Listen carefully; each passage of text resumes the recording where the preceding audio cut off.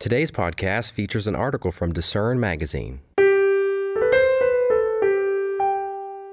Celebrating Queen Elizabeth II's 70-year reign.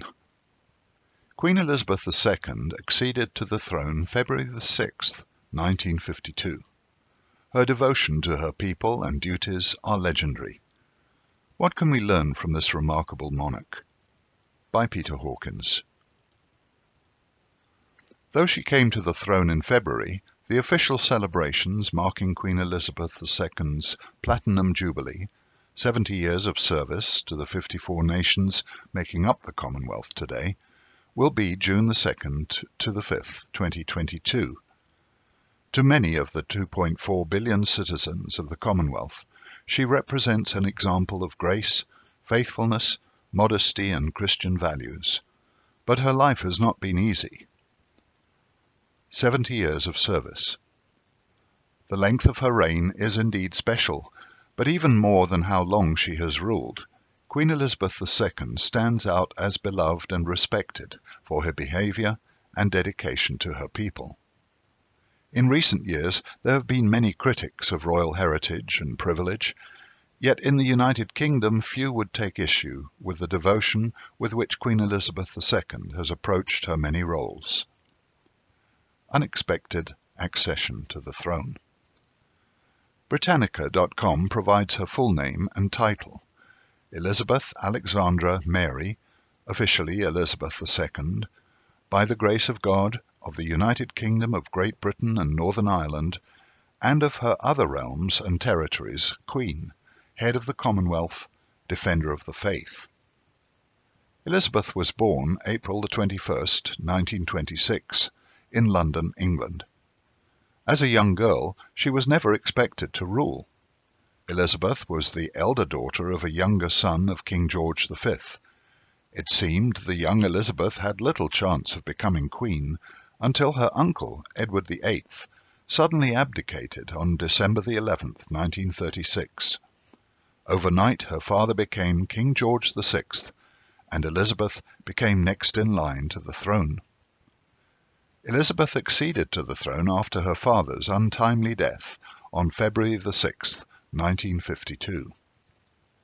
If you would like to read more about Queen Elizabeth's accession and events in the early part of her reign, please refer to our blog posts, The Queen's Sapphire Jubilee and The Dedicated Queen Turns 90.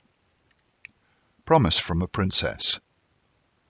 On her 21st birthday in April 1947, Princess Elizabeth broadcast a promise from Cape Town, South Africa, to the Commonwealth.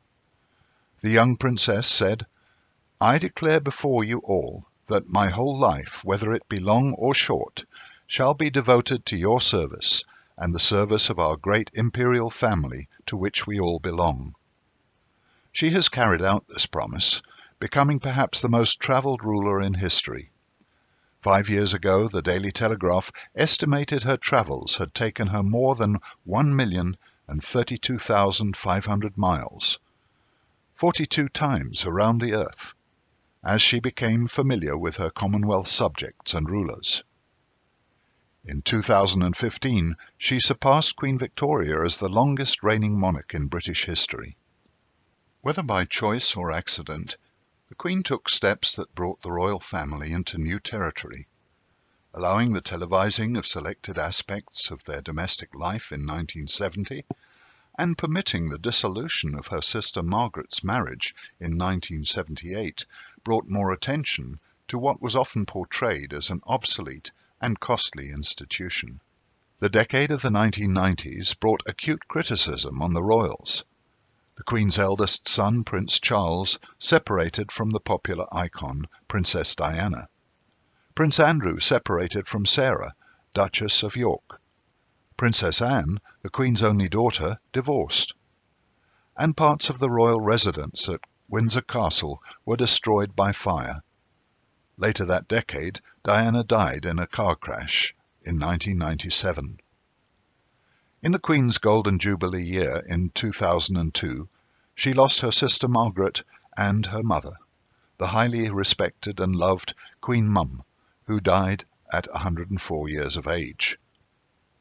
After the marriage of Prince William, Charles's eldest son from his marriage to Diana, to Kate Middleton, the royal family regained some standing with the public. Both William and his younger brother, Harry, served in the armed forces.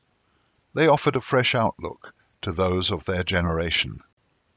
Yet strangely, it was a television series, The Windsors, in 2016, that brought back an increasingly positive note to the British royal family. As constitutional monarch, Queen Elizabeth has interacted with 14 different prime ministers through the years. The first was Winston Churchill, and the list includes Margaret Thatcher and Theresa May, the only 2 female British prime ministers in history. One of her regular duties has been to open new sessions of Parliament, explaining what "my government" plans to accomplish that year. Queen Elizabeth married her childhood sweetheart, Philip Mountbatten, on November the 20th, 1947. After 73 years of marriage, Prince Philip, the Duke of Edinburgh, died in 2021, just 2 months before his 100th birthday. He has constantly been by her side during her reign until at the age of 95 he retired from active engagements in August 2017. Public engagements now increasingly fall to younger members of the royal family, such as Prince Charles, heir to the throne, and Prince William, his firstborn son. They are increasingly lessening the load on the Queen. Why do her subjects love her? There are many reasons to honour and love Queen Elizabeth. Most of us only dream of reaching her age of 95 and still being relatively active and healthy. Many look at her example and love for her people and feel love and respect for her as they would for their own mother or grandmother. As we consider her approach to life and her interaction with others, we note how positive results come from following biblical principles. Long life, definitely a milestone Elizabeth II has reached, was promised by God to those who honour their parents. Exodus 20 verse 12. I have no doubt she respects the memory of her late father and mother. Perhaps as governor of the Church of England, she has also followed the scriptural injunction for royalty to be very familiar with the content and practice of God's word. See Deuteronomy chapter 17 verses 18 to 20. Qualities we can emulate. Here are some nuggets we can appreciate from the unprecedented reign of a graceful and patient monarch. Firstly, accept the mantle of responsibility. Initially, the young Elizabeth was not expecting to become queen, nor did she understand the many responsibilities that would be laid on her shoulders. Once her father, King George VI, had been crowned in 1936, how aware was 10-year-old Elizabeth that she was in line for royal duties over as many years as God would give her? Yet by age 21 she was willing to promise, "My whole life, whether it be long or short, shall be devoted to your service and the service of our great imperial family to which we all belong." This should remind us of the Christian's calling to serve humanity as a whole as a ruler with Jesus Christ at his return. See Revelation 5 verse 10 and Luke 19 verses 11 to 19. For Christians, the training to be able to take on such responsibility is happening right now through overcoming the lusts of the flesh and the influence of Satan and his society. See Revelation 2 verse 26.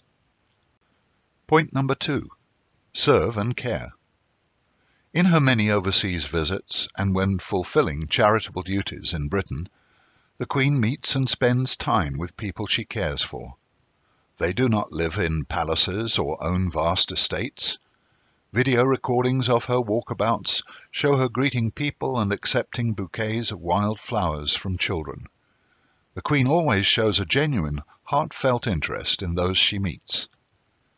We must similarly follow the pure example of Jesus Christ, who ate and conversed in the same manner with those who were often treated with disdain.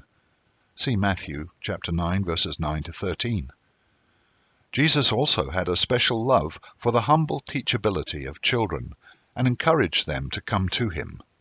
Matthew 18 2 to 5, 19 13 to 15. The third point: handle the ups and downs of life with dignity. Queen Elizabeth II has no doubt experienced and learnt many lessons from family and regal life during her 70 years of rulership. With the death of her husband, the Queen no longer has the support of perhaps her greatest admirer, Prince Philip. But like her mother, she will keep calm and carry on. Whether royalty or commoner, we all deal with times of sorrow and suffering. But the Bible has good news. Everyone going through these ups and downs of life can know God's purpose for you. We have a booklet of that title. And that a wise and kind ruler is coming soon, who will rule for not 70, but 1,000 years. See Revelation 20 verse 4. In fact, we are told there will be no end to his kingdom and the peace and joy it will bring. Daniel 2 verse 44 and Isaiah 9 verse 7. This sidebar is entitled, Is There a Connection Between the British Monarchy and the Bible? And it's written by Eric Jones. When the patriarch Jacob bestowed blessings on his 12 sons, he gave a unique blessing to his son Judah. The scepter shall not depart from Judah. Genesis 49 verse 10. A scepter is a symbol of royal authority. That promise began to be fulfilled when God inspired Samuel to anoint a descendant of Judah, David the son of Jesse, as king of Israel. 1 Samuel 16. Though not a perfect man, David faithfully reigned over Israel for 40 years and was a man after God's own heart. See Acts 13 verse 22.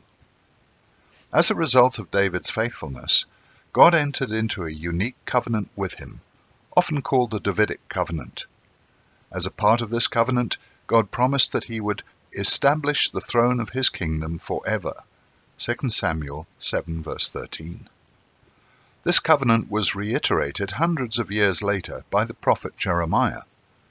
For thus says the Eternal, David shall never lack a man to sit on the throne of the house of Israel. Jeremiah 33 verse 17. Ultimately, Jesus Christ is prophesied to sit on that throne. See Luke chapter 1 verse 31 to 32. But students of history understand that the Davidic throne was thought to be destroyed in 586 BC, when the Babylonians conquered Judah and imprisoned the last Davidic king, Zedekiah, until his death. 2 Kings 25, 4-7, and Jeremiah 52, verse 11. We also read that in an attempt to end the Davidic line, the Babylonian king brutally executed Zedekiah's sons. 2 Kings 25 verse 7. This was an attempt, no doubt inspired by Satan, to wipe out the Davidic royal line in order to cause God's covenant with David to fail. But God's promises and covenants never fail. The book of Jeremiah provides some fascinating clues as to how this royal line would continue. In 2 passages in his book, Jeremiah makes a specific note that King Zedekiah's daughters survived the Babylonian captivity and were taken, along with Jeremiah himself, to Egypt. Jeremiah 41 verse 10 and 43 verses 5-6. There is no more mention of the fate of the king's daughters in the Bible. Could Jeremiah have included this detail about Zedekiah's daughters to be a clue as to how David's royal line would continue? Though historical details from this period are sketchy, some have pointed to the possibility that one of Zedekiah's daughters could have been transported to Ireland by Jeremiah to be married into another royal line, thus extending the throne of David forward through history. Could the occupants of the British throne be descended from David through one of King Zedekiah's daughters? It is interesting that many symbols associated with Ireland and the British throne are similar to symbols associated with the Davidic dynasty. Though it is difficult to prove definitely through secular history, this could explain why the British throne has endured through the centuries to this very day. To read more about this fascinating subject, see pages 46 to 53 of our free downloadable booklet, the United States, Britain, and the Commonwealth in prophecy. Thanks for listening.